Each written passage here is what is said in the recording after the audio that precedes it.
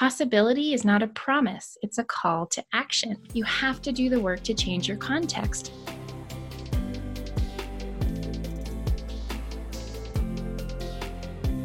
Hey everyone, I'm Stephanie Zamora, and this is our third episode on the Tales from the Journey podcast. In these first few episodes, I'm highlighting some of the key aspects necessary for uncovering and living out your purpose. And in this episode, we're going to be digging into what it takes to make the impossible happen. While this work is applicable throughout all different periods and areas of our lives, it is especially useful when we're doing the work to rise up and come back in the aftermath of challenging chapters and big life transitions. Because a lot of things, if not everything, feels impossible. The reality is, anything that feels impossible is a clue around where we need to shift our way of being in the world, adopting an entirely new paradigm from which to engage with everything and everyone around us. This is not easy work, and it requires us to look more deeply at our subconscious programming and winning strategies. Essentially, learning how to let go of the very things that allow us to be as safe, secure, and successful as we have been up until this point. Doing so allows us to become the clearing for our impossible future to become possible. And we also learn how to take a completely different type of action in order to move it from possibility to reality. Again, you're going to see a lot of this modeled throughout the interviews with our guests around healing, finding a new sense of wholeness, uncovering their purpose, and building their lives, careers, and businesses around it. Much of what I've learned about what it takes to make the impossible happen comes from my favorite book, The Last Word on Power by Tracy Goss, which we're linking to in the show notes. Now, I've read and studied this book so many times over the last several years that it's become an integral part of my thought process and way of being, and I seriously cannot recommend it enough. While Tracy's work is a huge piece of everything that I do now around making the impossible happen, she's primarily focused on executive reinvention. And her book, at times, is hard for most people to translate and adapt to the kinds of journeys that we're focused on here. Now, I've adapted what I've learned from her, and I've merged it heavily with what I've studied and learned about personality typing, core wounding, and subconscious programming into a 5-phase matrix. Now, whether your impossible desire is related to healing, growth, health, finances, relationships, lifestyle, career, and business, or anything else, utilizing this matrix will allow you to call it forward and into reality, often more quickly than you believe you can. And the reason that it's a matrix is because we move between the different stages depending on what we're experiencing as we do this work to call our desires and visions forward. There may be times you pop back into stage 1 before leaping back to stage 4. There may be times you're working in both stages 3 and 5, but the matrix creates an environment in which the impossible becomes possible when you really understand it. So let's dive into the 5 phases. Phase 1, uncover your impossible desires. What feels impossible to you from where you stand now? What, if it were possible, would be worth dedicating yourself, your time, your energy, and your attention to? The thing about what feels impossible to us is that it clues us into our deep desires and sometimes our secret visions. We often keep these desires and visions close to our hearts, if we even acknowledge them at all, because others will judge us, laugh us out of the room, or go on and on reminding us of how impossible they really are. So instead of sharing them or even claiming them as desires, we tuck them away and we focus on what seems possible based on what's been possible in the past. Or we focus on what seems possible based on what other people have done. Sometimes, even if someone else has done something extraordinary, like make a ton of money, heal their minds, hearts, and bodies, find the perfect community or partnership, or build a successful business and career, we still don't think it's possible for us because it feels so out of reach from where we are right now. We believe anyone else who has achieved it is just lucky, special, or they're cut from different cloth. The truth is, we can't have the desire for something if it's not actually possible for us. The fact that we desire it, the fact that we have a vision for it, means it's possible. But here's the rub, and this is something that I say all the time. Possibility is not a promise, it's a call to action. You have to do the work to change your context, step into a new way of being in the world, and take an entirely different type of action in order to move it into a reality. The desire and vision have to be worth it to you because the work of making impossible things happen is so so challenging at times. So what, if it were possible, would be worth dedicating yourself, your time, your energy, and your attention to? What, if it were possible, would you be willing to do this hard work for? And what, if it were possible, would you prioritize your life around because it's that important? You can't make impossible things happen if you don't know what impossible future you really want. Now, one thing to note, you don't have to see the whole picture. You just have to have a starting point. So you might not know what it means to find healing and a new sense of wholeness. You just know that you want it, and then it feels impossible. You may not know what it looks like to have a deeply connected, supportive, nurturing partnership. You just know that you want it and that it feels impossible. You might not have any idea what it means to have a successful, thriving business or career where you make a ton of money every year. You just know that you want it and that it feels impossible, and that is enough to start. Phase 2, eliminate your stoppers. Now, our subconscious stoppers are the things that keep us from taking any action towards what we say we want. And they're also the things that cause us to self-sabotage when we finally manage to make some progress towards our impossible desires and visions. The reason for this is that our subconscious mind is wired to keep us exactly where we are, even if it's painful and uncomfortable, because it knows that what's known and familiar are things we can survive. When I was deep in the depths of my own grief, all I consciously wanted was to feel whole and healed and like myself again. I would say that all the time. I just wanted my life and my business back, and yet I could never seem to claw my way out. If I started to get traction, something would happen internally or externally that would send me right back to where I started. The reality is, I knew how to be broken and grieving and traumatized. It was gut-wrenching and painful, but it was known and familiar. Our subconscious does everything it can to keep us from making changes of any kind. That's its survival instinct at play. And one of the ways that our subconscious programming shows up is through our winning strategy. As Tracy writes in her book, the power that brought you to your current position of prominence and responsibility, the power that is the source of your success in the past, is now preventing you from making the impossible happen. Our winning strategy isn't something that we develop. It is something that develops us from a very young age so that we can thrive and stay safe. It's what allowed us to reach whatever level of success that we're at and to find our place in the world, to be loved, to have relationships and community. It's the strategy that you have unconsciously used to achieve everything that you've achieved. And it's the reason that you can't make the impossible happen for yourself now. When I first learned this, it blew my mind, because how, if I've stayed safe, if I've made this much money, if I've had this much success in my business, I've created these relationships and communities, on and on, how can that winning strategy be the thing keeping me from going to the next level or creating different outcomes? The reason is because anytime you're operating from a subconscious winning strategy, you're automatically saying, some things are possible, others are not. And because of that, you're unable to go for the things that stretch you outside your normal comfort zone. And this isn't just about being uncomfortable. It's about moving away from what's known and familiar. Now, what's known and familiar, what's at the root of your winning strategy, is determined by your subconscious mind at a very young age. Before we're about 5 to 7 years old, our conscious mind has yet to come online. And it's what allows us to accept or reject information and ideas about ourselves and how the world works. So before that happens, our subconscious mind is wide open and it receives everything. Our understanding of what's safe and unsafe, possible and impossible, is defined when we're tiny little tots at the mercy of external systems, including our family systems, education system, and societal systems. Now, because we're a unique personality type, we develop a unique core wound.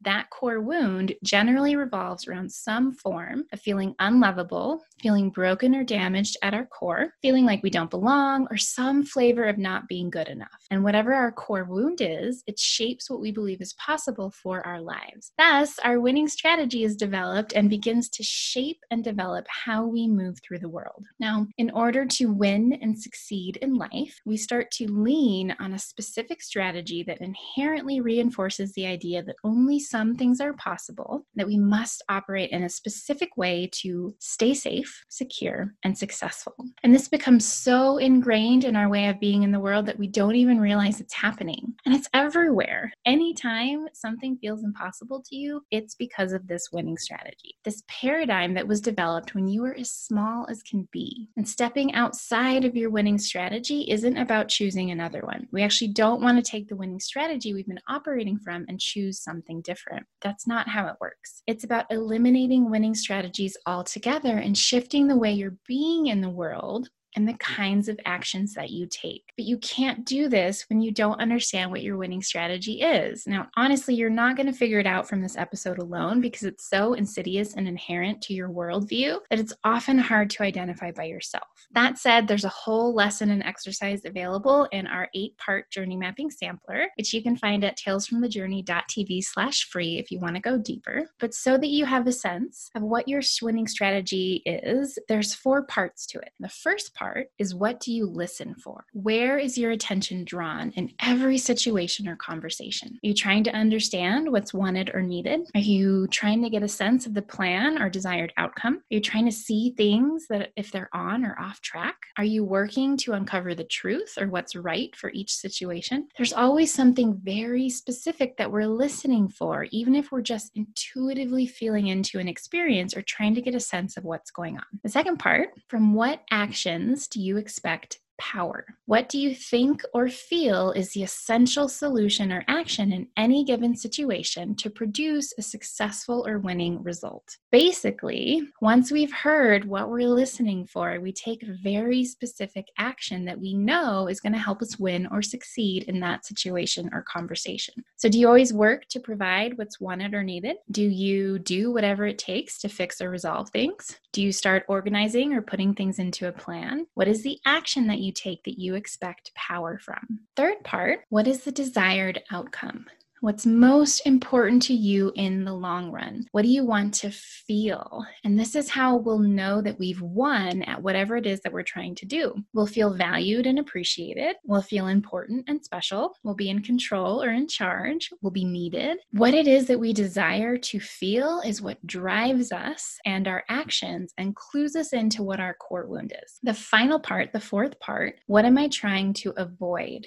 Now, this is rooted deeply in our core wounding. We want to avoid feeling bad or wrong, feeling unlovable or not good enough, feeling rejected. What are you trying to avoid feeling? What are you listening for so that you can take a specific action to feel or create a very specific outcome to avoid feeling something else? Now, these 4 elements provide clues to our winning strategy and the subconscious patterns and programs at play that are actually stopping us from creating what we want. There's so much more in this phase of the matrix, but beginning to unlock your winning strategy is the first and most essential step. Phase 3, decide and declare.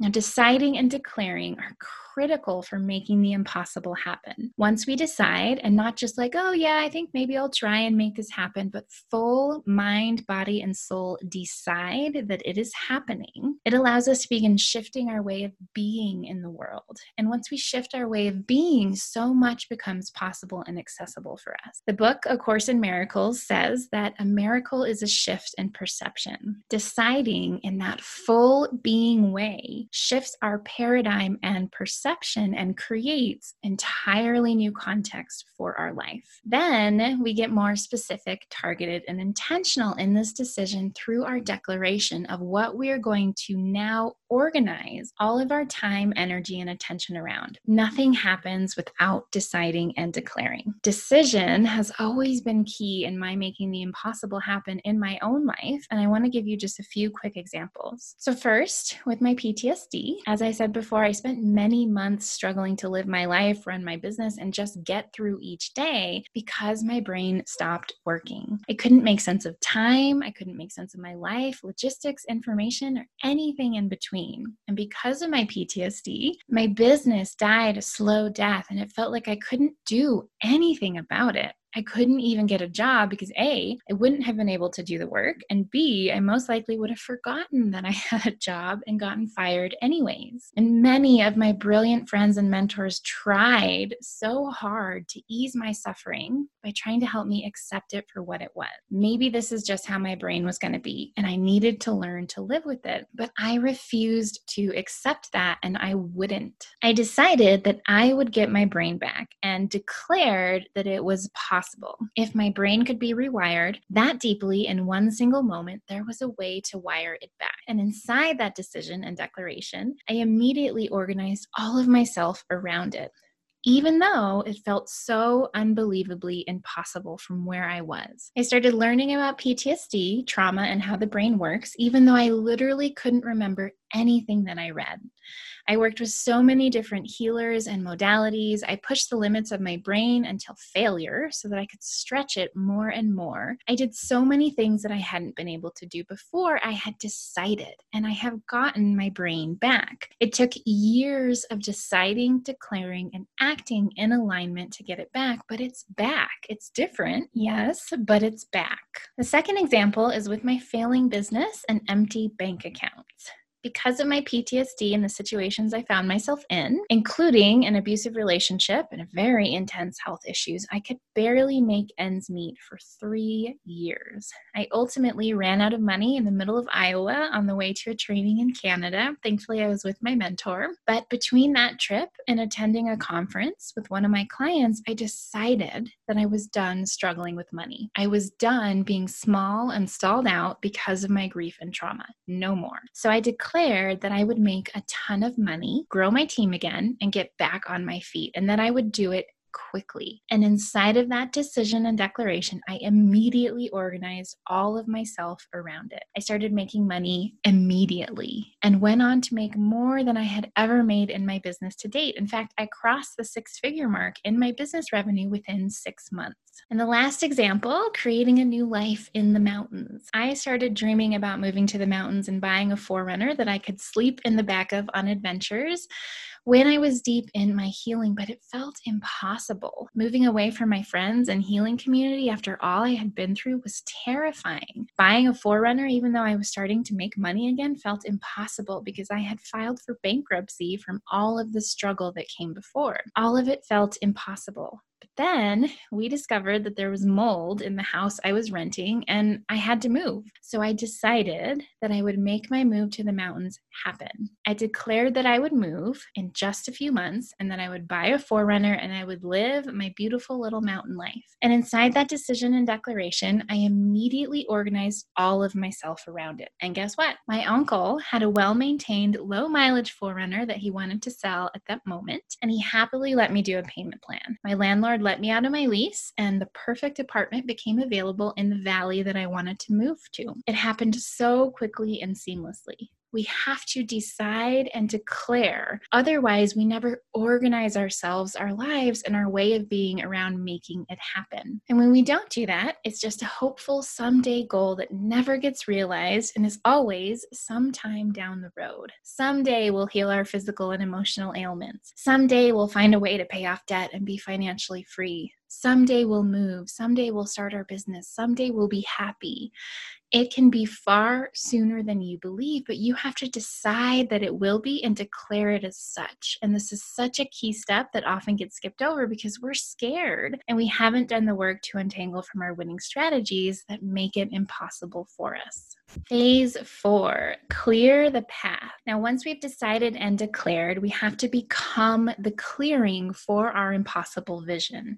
We do that through our way of being and not just doing things differently. So change and transformation are two very different things. We create change by altering what we're doing, but that only leads to continuous improvement around what we've already determined is possible for us. When we alter our way of being in the world, we're able to create true transformation for ourselves because we are shifting the context and paradigm that we're operating from. And that allows what was once impossible to become possible. Then that new way of being influences what we do and how we do it, which moves our new possibility into a reality. But our action is much different, and we'll talk about that at the end. For now, clearing the path is all about calling our future and our future self into the now by being them. And this isn't about faking it until we make it. That's just a different form of doing things differently that's disguised as being. We do this by tapping into the version of ourselves that has the impossible things that we want and showing up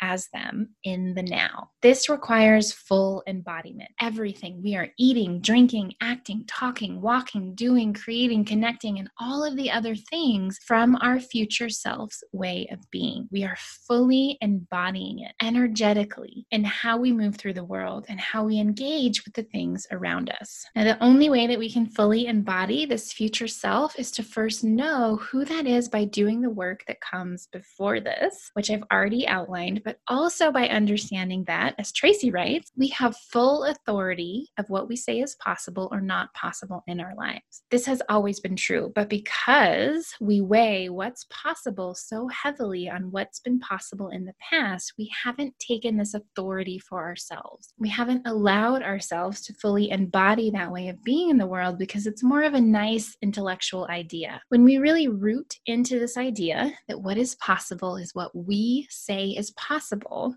we're able to embody it in the world, and we're able to see and accept that we're wildly powerful creators. We just have to learn to engage with the world differently through our context and way of being. There's a lot more that goes into this piece as well, such as understanding universal laws, having a deeper sense of trust and faith in whatever our higher power is, learning discernment and cultivating our intuition, and moving out of the universal human paradigm that says there is a fixed way things should or shouldn't be, which limits our ability to create impossible things. So once you've decided and declared, who do you need to be? How do you start showing up as the person who has what you desire right now? Making decisions from that place, taking actions from that place, engaging with others from that place, expecting that what you want will happen. Anytime you're faced with a decision, action, or opportunity, you have to ask yourself what the you that has the things you want, what would that person do? This is a place that we often get tripped up because outside circumstances seem to reinforce that what we want isn't possible. You still don't have money. You're still unwell or suffering.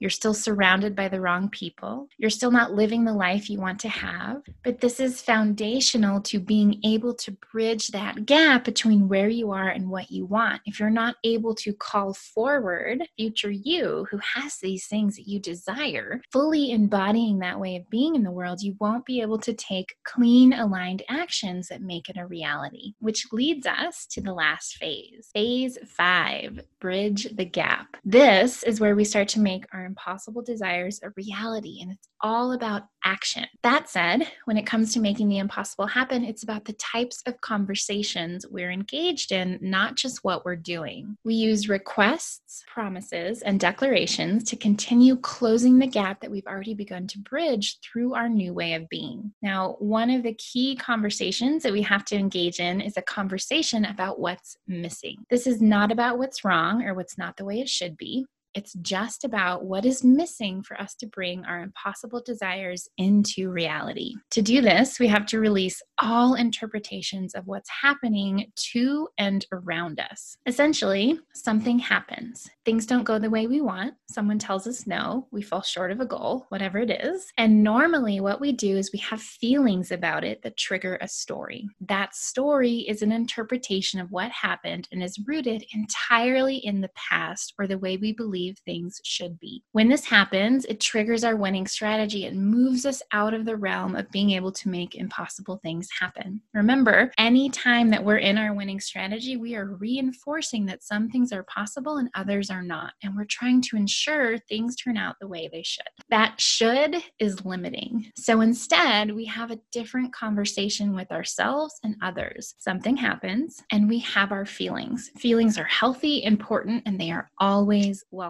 What we don't do is tell a story about those feelings or about what happened. We feel the raw emotion that's there and we move it through in a healthy, safe, and productive way. We notice the story because as humans, we can't help but be meaning-making machines, but we don't indulge in it. We set it to the side and recognize it for what it is, a story and an interpretation rooted in the past. All that happened is what happened. Things didn't go how we wanted. Someone said no, a goal wasn't met, whatever it is, that's it. That is all that happened. Once that's set aside, we ask ourselves what's missing. What is missing to move our impossible future into a reality? If something didn't go how we wanted, what was the desired outcome and what is missing to fulfill it? What can we try that we haven't tried? Who can we make a request of? If someone said no, what is it that we were trying to achieve by asking them? And who can we ask instead? Does their no have any helpful information or insight that can help us move it to a yes? What do we need to alter in our approach to get a yes from them or someone else? If we fell short of a goal, what is it that we were trying to achieve or meet? And what happened to cause us to miss the mark? What needs to be different? Where do we need support? We're no longer hooked by the interpretation and story, and we're no longer locked into our winning strategy, which frees us up to stay in our new way of being and better bridge the gap to where we want to be. And the key is to move as quickly as possible into what's missing so that you can then make a request or a promise. These elements of conversation create new types of action rooted in our new way of being and require a constant jump back to phase 1, 3, and 4. What do we desire?